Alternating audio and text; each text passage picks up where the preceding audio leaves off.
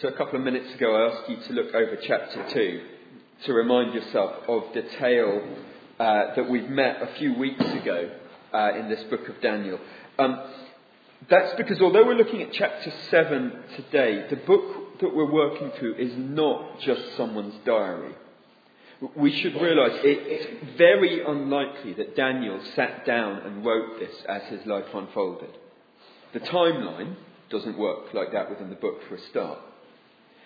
But then it's not clear that Daniel is even the author of this book. He's certainly not always the narrator. Chapters 7 and onwards may have been written by him, but they may have been recorded later after he'd passed his verbal account of his visions onwards. Very likely what we've got here originally started as separate texts which were then deliberately assembled into a coherent narrative to make a point. And it's important that we realise that. When you've got a curated text like this, the order that things are presented, the arrangement, the language that's used, the choices of what to include all matter. They're part of the message. So, for example, in the original, the book of Daniel is in 2 different languages. Chapters 1 and chapters 8 onwards are in Hebrew, the language of Israel. Perhaps that indicates that their message is aimed internally to the people of God. Maybe not. Chapters 2 to 7 are in Aramaic, which at Daniel's time was a more international language. Maybe more accessible to outsiders. As we saw last week, chapters 2 to 7 are a set of historical court stories which have been deliberately put together to make a chiasm. A set of parallels that build up to emphasise the point in the middle. They showcase the utter sovereignty of God over human rule, which we see in chapters 3 and 4. And his ability to redeem or tear down, and his ability to secure his people against any foe, and the glory of his name and his rule over any other. That is the central message of the book of Daniel. But then the second half of the book goes into a completely different genre. So it becomes apocalyptic, prophetic writing, which for Westerners today is an unfamiliar and awkward genre to work with. If you've not met it before, apocalypse just means unveiling, revealing of truth. And the idea is that using symbolic language and dream imagery, they depict a truth about what's really going on in the world. They peel back the curtain so we can see what's underneath. And glimpse something of the future of God's exiled people. Chapter 7 for tonight is the bridge between the two. So it's in the language of the chiasm section, and it sits as a mirror to chapter 2. But it also then sets up the visions that we'll be looking at over the next few weeks.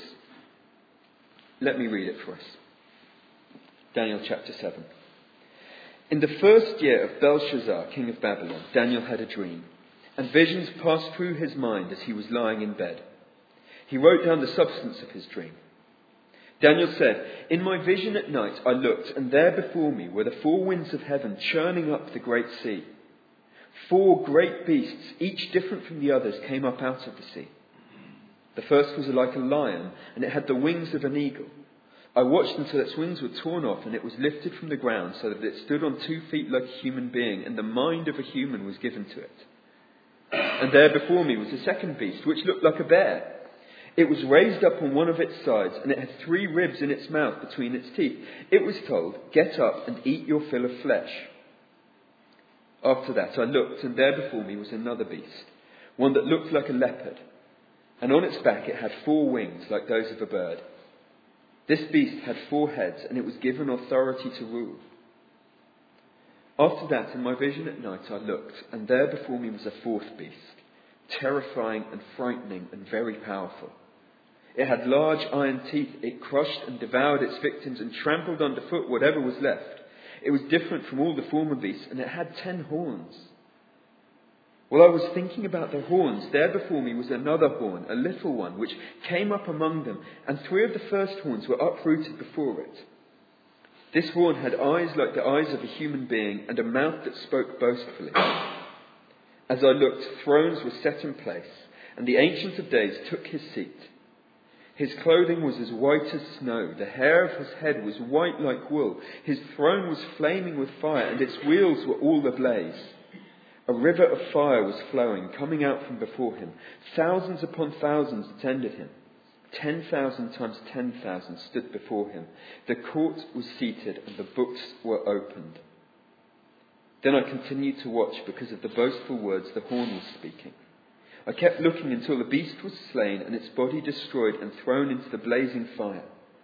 The other beasts had been stripped of their authority but were allowed to live for a period of time.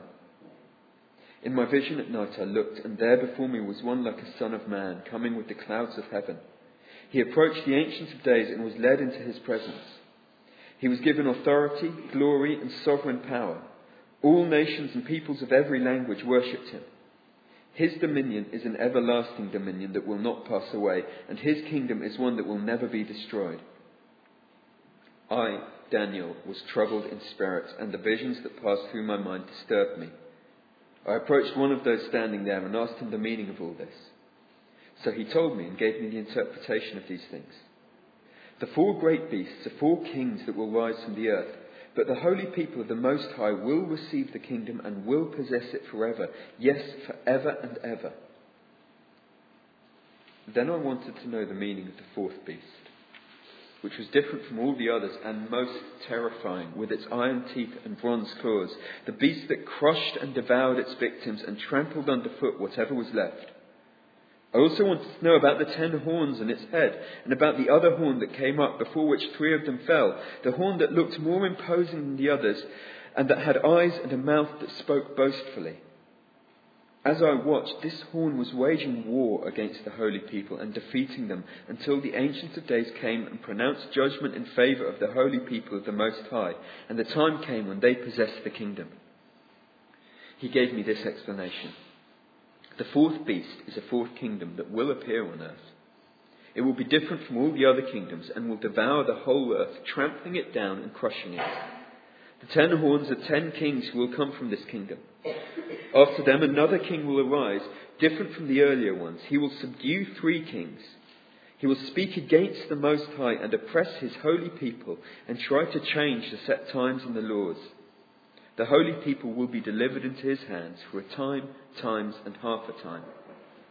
But the court will sit, and his power will be taken away and completely destroyed forever. Then the sovereignty, power, and greatness of all the kingdoms under heaven will be handed over to the holy people of the Most High. His kingdom will be an everlasting kingdom, and all rulers will worship and obey him. This is the end of the matter. I, Daniel, was deeply troubled by my thoughts, and my face turned pale, but I kept the matter to myself. Ouch. Just do a quick comparison of that with chapter 2. So, back in chapter 2, Nebuchadnezzar was given a vision of the future of his kingdom. He was told it would fall, and there would be a succession of 3 great human kingdoms after his, before they were finally toppled and crushed by a power that he could not understand. So Nebuchadnezzar's Chaldean kingdom was the glorious gold head of the statue. But it would be succeeded by the less glorious silver head and arms, which seemed to represent the dual rule of the Medes and Persians. Note that chapter 7 is still set sometime before that happens. This is in the first year that Belshazzar becomes crown prince, before Darius the Mede takes over in chapter 6. Then Nebuchadnezzar sees a more debased empire again, the belly and thighs of bronze, which seem to refer to the Greeks, and then an even worse, more debased iron and clay 4th empire, which gets a bit harder to identify. It may be the Romans, it may be the Seleucids in Syria. We don't know for sure. But for the pagan Nebuchadnezzar in chapter 2, those kingdoms are identified in terms of material, what they're made of. Perhaps it's a reference to their kinds of gods, to what he thinks rules, or perhaps it's a reference to the value that men will attribute to them. But ultimately, those kingdoms are toppled by a rock not carved by human hands. A rock which grows into an earth-filling mountain. And in chapter 2, the point of the vision to Nebuchadnezzar is revealed in verse 44. The God of heaven will set up a kingdom that will never be destroyed, nor will it be left to another people. It will crush all those kingdoms and bring them to an end, but it will itself endure forever. And old Nebuchadnezzar is worried and humbled by the message. And now here in chapter 7, we have a parallel vision. But this time it's not given to a pagan king. This is not given to Belshazzar, the current ruler. He will not humble himself before the Lord. Rather, this is given to Daniel, a faithful Israelite. And so it's got slightly different emphases for us to see. I think we can cut it up into 3 chunks. They're marked by the phrase, "In my vision at night I looked."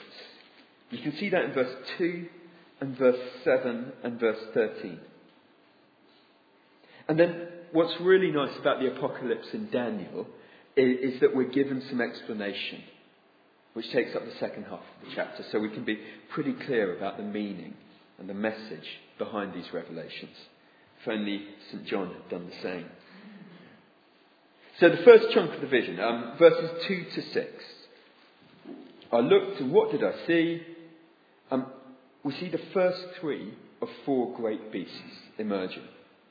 And we're told later on in verse 17 that these beasts represent 4 kingdoms that are going to rise. And they fit really well with the kingdoms that Nebuchadnezzar sees. So the first beast is the most noble, it's the lion, and presumably it represents the Chaldean empire of Nebuchadnezzar and Belshazzar. The golden head of Nebuchadnezzar's statue. After it, we get this second weird bear which has been raised up on its side. And that seems to be the Medes and the Persians. And we can do a lot of work if we want to, interpreting the detail. Maybe the ribs in the mouth represent the fact that they never quite assimilated and digested the lands they conquered. But I'm not sure how far we can go within this evening and within my expertise. So let's not try. The third, the leopard, well, given some of the symbolism later, it's pretty clear that this is the Greek kingdom. Its 4 wings may be a hint at the startling speed at which Alexander the Great conquers the world. About 7 years, essentially. And there have been whole libraries of books exploring the details of these visions, matching them up with historical events. I'm not sure that we can do much of that. I'm not sure that the symbolic language here is meant to be tied down so precisely. I don't think that's the point. I think the point is to show us underlying principles instead. So first of all, just notice some things.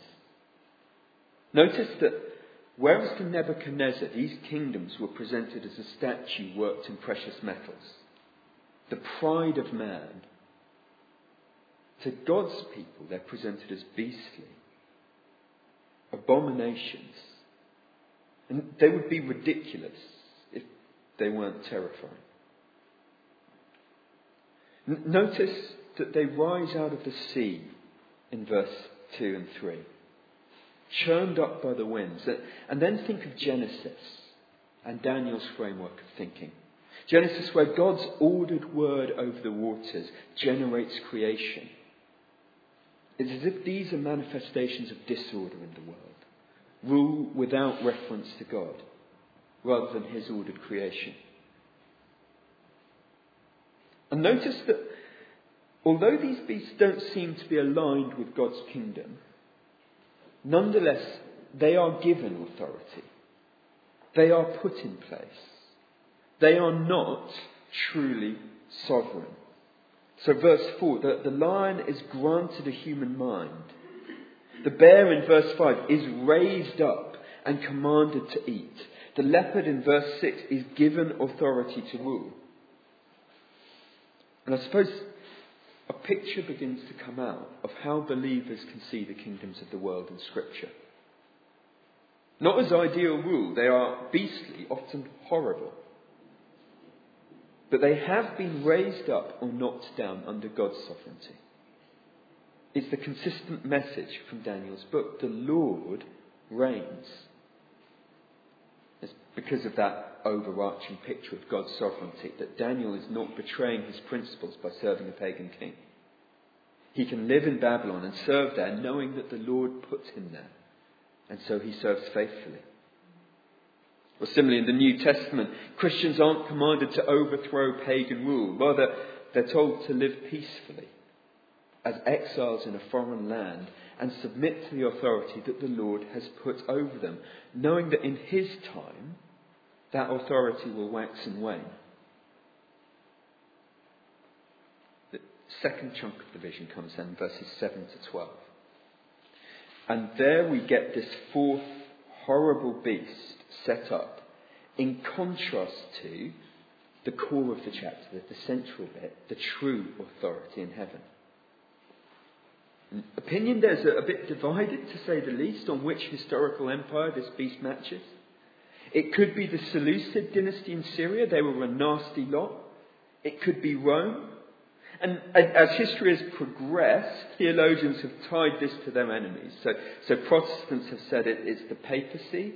Reformers have linked it to Islam. If you were in the morning service a few weeks ago, you'll have heard Ida Glazer talking about how some American theologians and Muslim scholars are currently seeing each other in Daniel's prophecies. Again, I'm not sure that's the point. I don't think we can pin it down to an exact set of historical or future circumstances. My hunch is the initial fulfillment happened back with the Romans or Seleucids, but the pattern then probably applies to human rule in general from then on. But again, we can see principles being revealed. So, spot first. In verses 7 and 8, this unspecified demonic beast is horrible. It is terrifying and frightening to Daniel. It crushes and it devours and it tramples. This is the only one of the beasts which is not raised up or given authority explicitly. Rather, I think this is a picture of a rule that steadfastly sets itself against God, against his people. It has these many horns which represent probably different leaders, and one of them speaks boastfully in verses 8 and 11. Daniel is upset by this, it seems. I think that indicates a tendency to boast that it is greater than or does not need God. Daniel is fixated on, fascinated by this beast. In verse 19, did you notice that when he receives his explanation, this is the bit he wants to know more about? It's different. It's terrifying. And as he was watching, he saw it waging war on his people, defeating them in verse 21. Notice how this beast has utter contempt for and disregard for its victims. That's certainly been true of a lot of empires through history, including our own. Notice, though, that central to this passage, for all of its strength, this beast is defeated before it begins. Here is, I think, the big distinction between Nebuchadnezzar's vision and Daniel's. Nebuchadnezzar only gets to see this perplexing mountain. As a faithful believer, Daniel is shown almost the fullness of the promise to come. Verse 9. As I looked, thrones were set in place, and the Ancient of Days took his seat. His clothing was as white as snow, the hair of his head was white like wool. His throne was flaming with fire, and its wheels were all ablaze. A river of fire was flowing, coming out from before him. Thousands upon thousands attended him. 10,000 times 10,000 stood before him. The courts were seated and the books were opened. And it's a description of a mighty king sitting in judgment. Any Eastern potentate would have pomp and splendour and attendance as they sat in court. But this king has more. Curiously, more than one throne is set out. And later we see who that second throne is for. But in the meantime, this king's described for us. He is the Ancient of Days. So not a symbolic beast that rises and falls, representing the spirits behind a dynasty. He's a single continuous ruler through time. His clothing and hair, white as snow and wool. And the idea there is purity and the wisdom of age. His throne is bright like a furnace and wheels so that it can come and go throughout his domain. Think of the vision of God's throne in Ezekiel chapter 1. And a river of fire flows out before him. And I wonder if that's the water of life. But shown in the context of God's holiness, it's destructive, terrifying. In Deuteronomy 4:24, Israel is told, the Lord your God is a consuming fire, a jealous God. And the idea is that his holiness will burn up anything that is corrupt or evil. This is the Psalm 97 God, before whom the mountains melt like wax. Any king has courtiers, but this one has thousands in attendance on him, and 100 million people gathered before his throne.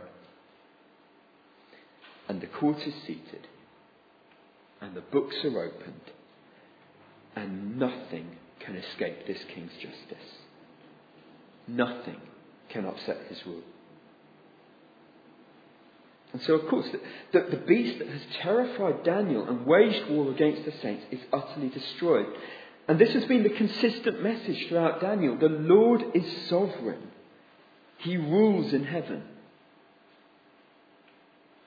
Which is why it's then a bit striking that in his vision here, God feels the need to go a bit further.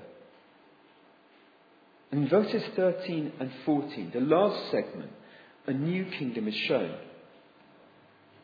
And what do we see? We see one like a son of man arriving in the glory of heaven. A new kingdom is envisioned under the sovereignty of God, but this one represented as fully human, not bestial. This one like a son of man is led right into the presence of God. And it seems he's given one of the thrones from verse 9. And he's given all authority and glory and power. And his kingdom includes all nations, not just one, and all tongues. And he receives their worship. And his domain will persist in eternity. This passage is somewhat troubling for Old Testament scholars. They linked the extra throne of verse 9 with the coming son of David, but the way he's then put on the same level as the Ancient of Days is troubling. It's almost blasphemous. And yet again, the book of Daniel is pointing us forwards hundreds of years to Jesus, isn't it? And understandably, Daniel is confused. So he asks for explanation and clarification from what is presumably an angel stood there with him. Look at the summary of the dream in verses 17 and 18. The four great beasts are four kings that will rise from the earth, but the holy people of the Most High will receive the kingdom and will possess it forever. Yes, forever and ever. And Daniel asks for more detail about that horrible fourth beast. And he's told, yes, this thing is going to oppress your people for a time. Look at verse 25. He will speak against the Most High and oppress his holy people. The holy people will be delivered into his hands for a long time. But the court will sit in verse 26. The beast will be vanquished, and all sovereignty under heaven will belong to the holy people. His kingdom will be everlasting. This is the end of the matter. It's great news. Comfort for Zion. The Lord's kingdom is going to be established. All other rule will be vanquished. Justice will be done. And Israel, the Lord's people, are to have an enduring kingdom into which the peoples of the world will finally be brought. They will finally manage to live out the promise given to Abraham that all nations will be blessed through them. It's fabulous.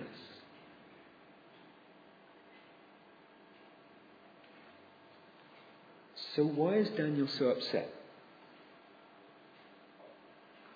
I think that's the mystery of this passage.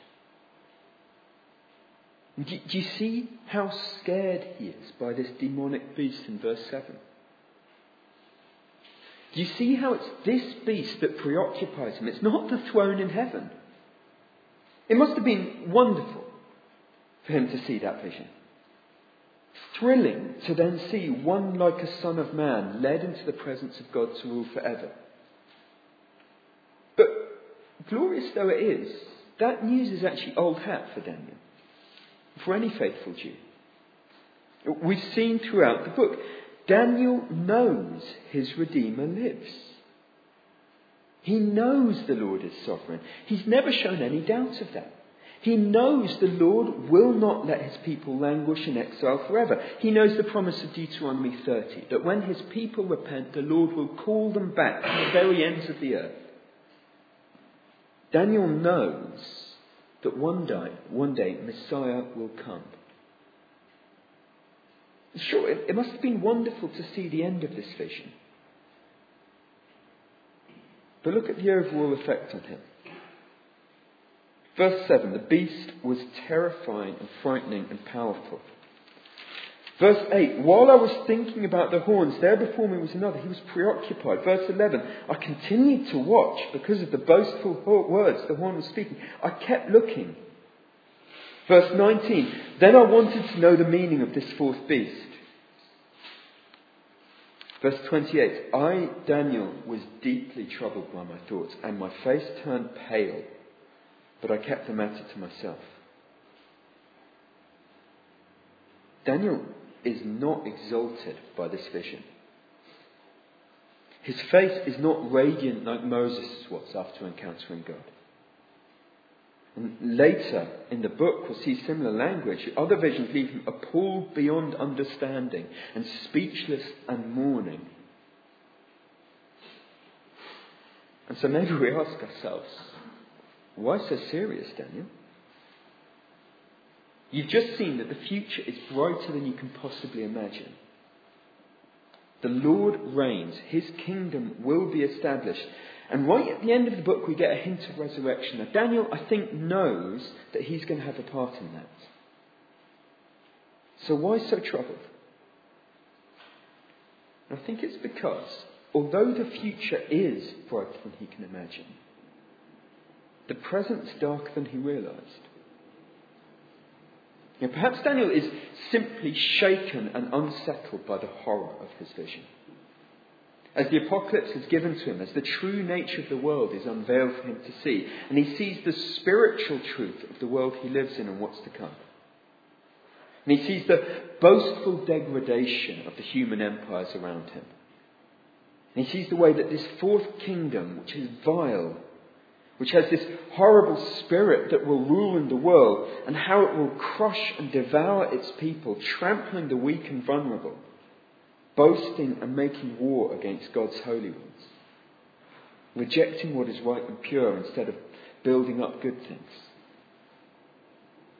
Perhaps it is spiritual horror at what's around him.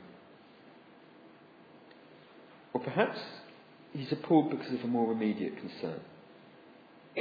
Commentators point out that the initial message of this passage to Daniel and his fellow exiles is bad news. As faithful Jews living in exile, they will be praying, Lord, bring us back, restore your nation, Israel. But look at what he's told. Yes, there will be a glorious kingdom. The Son of David will come. Not in your lifetime. Not even that of your grandchildren. There are going to be 4 other great kingdoms first, and it's going to get worse and worse, and the fourth will grind the people of God down. Oh, Israel, do not expect to return from exile to solve your problems. I think Daniel's probably shaken by a combination of those. Historical implications for his people and spiritual horror of what he's seeing. The Lord reigns. The future is bright. But for now,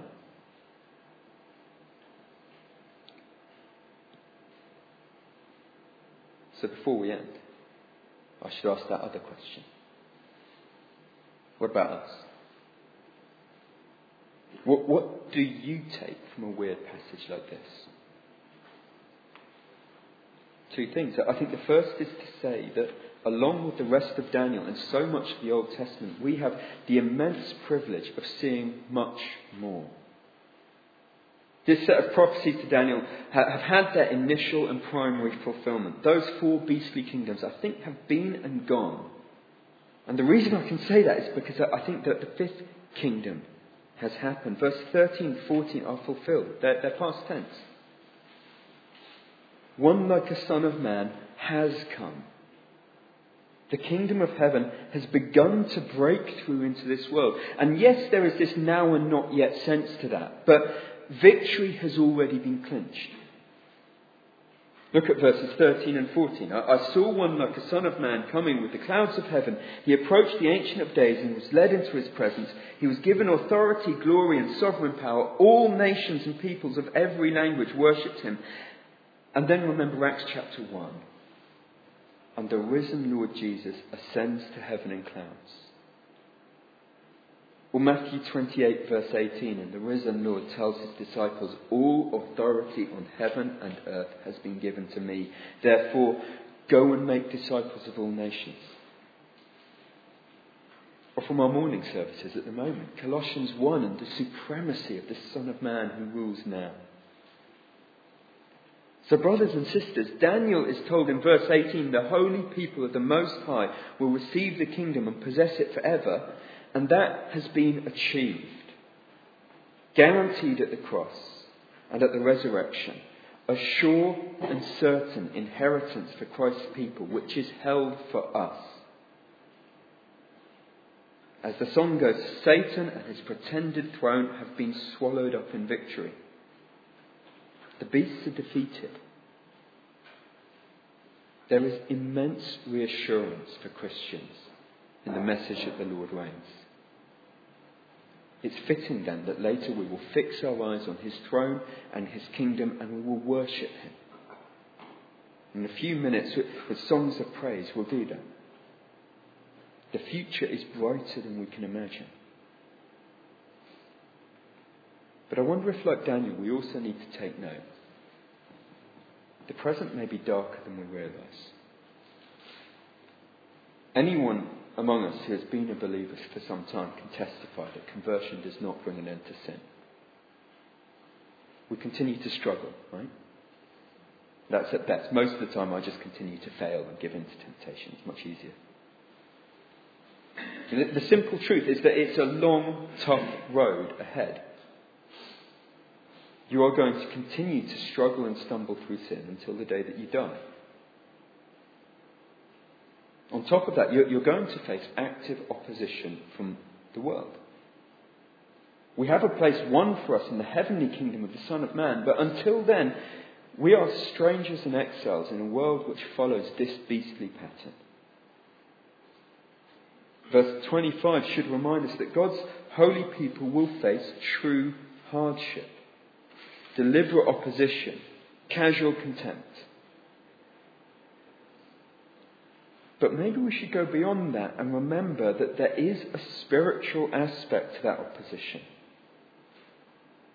In John chapter 14, Jesus refers to attack coming from the prince of this world. 1 Peter 5 verse 8, believers are warned of genuine attack from Satan, who prowls around like a roaring lion looking for people to devour. And educated Westerners often tend towards a reductionist view of the world and of people. We lose sight of and we dismiss that spiritual realm. We dissect and explain individual and group behaviour in terms of scientific principles and rational and emotional decisions and psychology and economics. Humans are bad enough viewed like that, nasty little evolution machines. But the Bible doesn't treat us in such reductionist terms. Biblical authors have no qualms at all about referring to fundamental spiritual forces. God's people, like Daniel, are ministered to by angels. Those who reject God are not free agents, but they're spiritually enthralled to other powers. I think that's why Daniel can see a beast-like quality to a whole nation. It's the ruling spirit of the people. Without getting over-fascinated by the occult, that's dangerous. But I wonder what difference it would make to our lives and our worldviews and the way that we pray if we thought more about the spiritual forces at work now. The stuff that the Bible treats as real but veiled from our eyes. How would a conscious awareness of that change the way that you pray for your community? Or your nation, or your world affairs? What difference would it make to the passion with which we cling to our faith if we thought about and were sensitive to the desperate spiritual conflict which is going on around us? That the fact that the enemy, the spirit of the world, does rule in the hearts of so many around us. And his rule is not generous. He is vicious and destructive and cruel and inimical to God's people and the gospel. You know, the throne of heaven, it's only really a comfort if we need comforting. It's only good if we see how awful the world is without that rule. Of course, we have to be careful. I've not received an apocalypse. I don't want to make bold claims about where spirits are at work. But we can see the principle laid down here. We can be on guard and we can emulate Daniel. He's upset and concerned by it, not blithely confident. But we can see throughout the book that his response is consistent, penitent, confident prayer to the Lord who truly rules. Let's do that now.